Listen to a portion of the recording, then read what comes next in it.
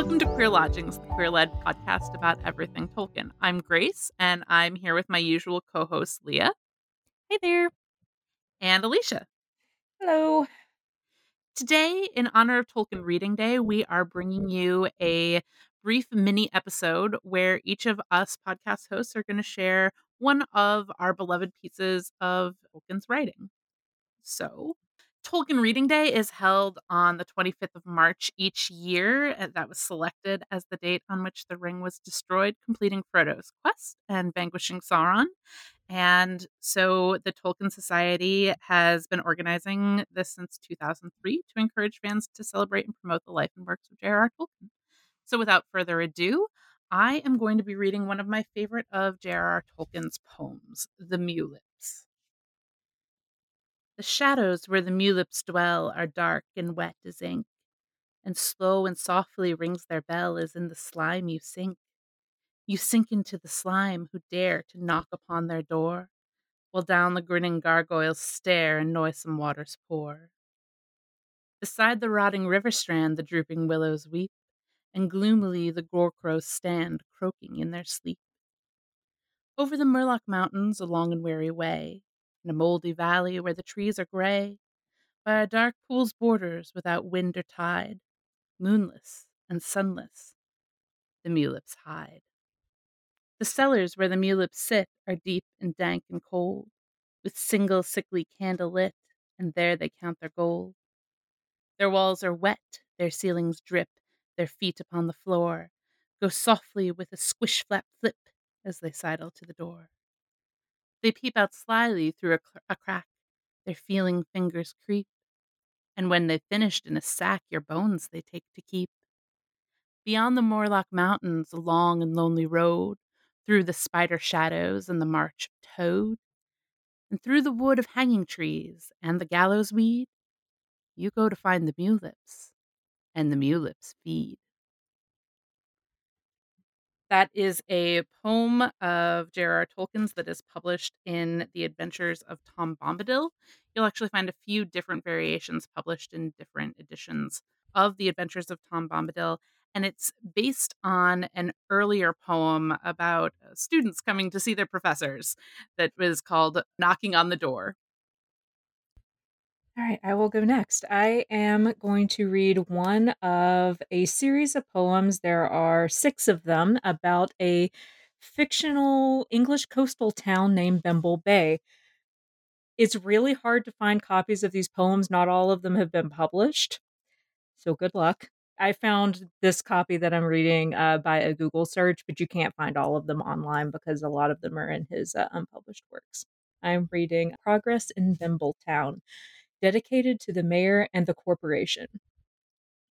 Bimble Bay has a steep street. It runs down with many houses, tall and short ones, shops with meat, shops with cabbages, shops with blouses, jerseys, jumpers, and umbrellas, a post office, new and squalid, a library filled with bestsellers and yellow jackets, an old, solid, many-windowed inn where motors make strong smells, and no horse goes in cobbled yard, a place where bloaters from wooden boxes lie in rows, brought by train for seaside air, a pharmacy with sunburn lotion and picture cards of God knows where, and fat women dripped in ocean, a toy bazaar with things of tin and bits of crock and all the news, windows with chocolate in, cigarettes and gum-one shoes, wrapped in paper, cased in card for folk to strew on grass and shore, loud garages where toiling hard grimy people bang and roar, and engines buzz and the lights flare all night long, a merry noise. Sometimes, though this is rare, one can hear the shouts of boys. Sometimes late when motorbikes are not passing with a screech, one hears faintly, if one likes, the sea still at it on the beach. At what? At churching orange rind, piling up banana skins, gnawing paper, trying to grind a broth of bottles, packets, tins, before a new day comes with more, before next morning's charabangs, stopping at the old inn door with reek and rumble, hoots and clangs, brings more folk to God knows where, and they don't care, to Bimble Town, where the steep street that once was fair with many houses staggered down. See Britain first. For context, See Britain First was a slogan that was on billboards in the 20s that was advocating in-country holidays. This was written sometime between 1922 and 1928, kind of at the beginning of Tolkien's writing. And I guess I will go last. I will be reading Errantry, also from the Adventures of Tom Bombadil. And I thought that it was sort of in keeping with the travel and adventure theme of Tolkien Reading Day, which obviously we're not really adhering to, but that's okay. There was a merry passenger, a messenger, a mariner. He built a gilded gondola to wander in and had in her a load of yellow oranges and porridge for his provender. He perfumed her with marjoram and cardamom and lavender.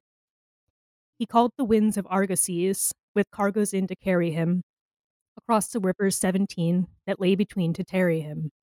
He landed all in loneliness, where stonily the pebbles on the running river Darylin goes merrily forever on. He journeyed then through meadowlands to shadowland that dreary lay, and under hill and over hill went roving still a weary way. He sat and sang a melody, his errantry a tarrying. He begged a pretty butterfly that fluttered by to marry him. She scorned him, and she scoffed at him. She laughed at him, unpitying. So long he studied wizardry and sigildry and smithying. He wove a tissue airy thin to snare her in, to follow her.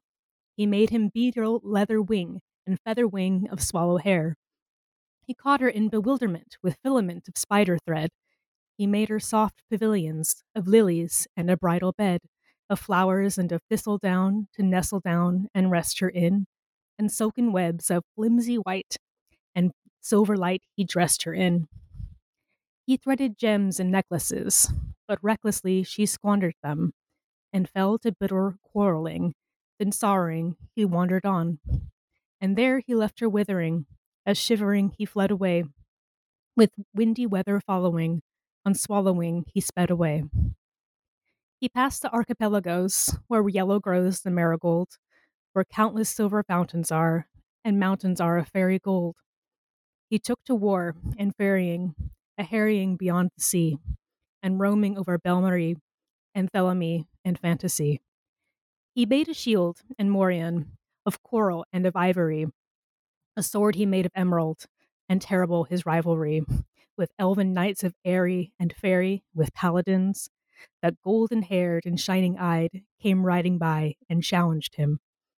Of crystal was his habergeon, his scabbard was of chalcedony, with silver tipped at plenilune, his spear was hewn of ebony.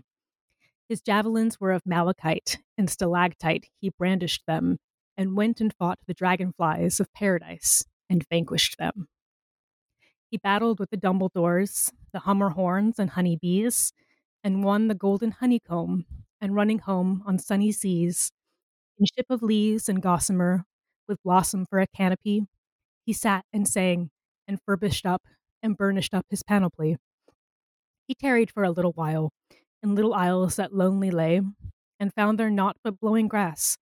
And so at last the only way he took and turned, and coming home, with honeycomb to memory, his message came, and errand too, and daring do and glamoury. He had forgot them, were journeying and turning, a wanderer.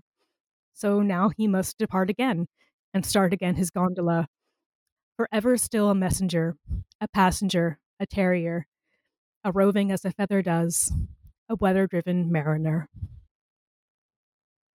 So I really like that poem because you can kind of see it's a unique meter that Tolkien made. It is sort of reminiscent of iambic pentameter, of course, but it's one that he sort of made up on his own.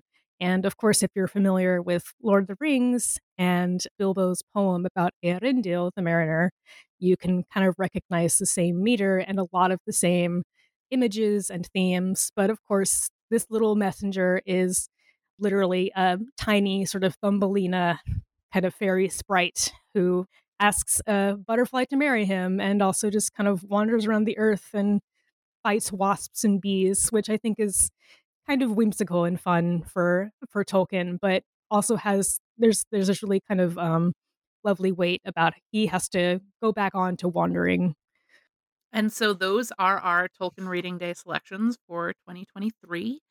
We'd love to know how you're celebrating Tolkien Reading Day. So let us know on any of our social media and use the hashtag Tolkien Reading Day 2023 so that we and the folks at the Tolkien Society can see how everyone is celebrating. You can find us on Apple Podcasts, Google Podcasts, Spotify, or stream our episodes directly on Zencaster. That is zencaster.com/queerlodgings, a Tolkien podcast with hyphens in between all of those words. Please leave us a rating and like, share, and subscribe.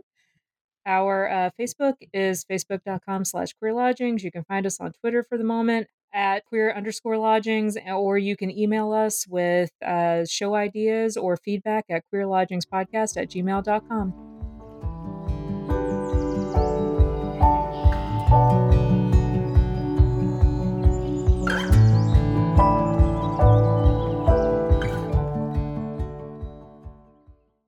Hello, and welcome to Queer Lodgings, the queer-led I'm sorry, man. Apparently, I still need a script to remember what to say for a single fucking sentence. All right, here we go.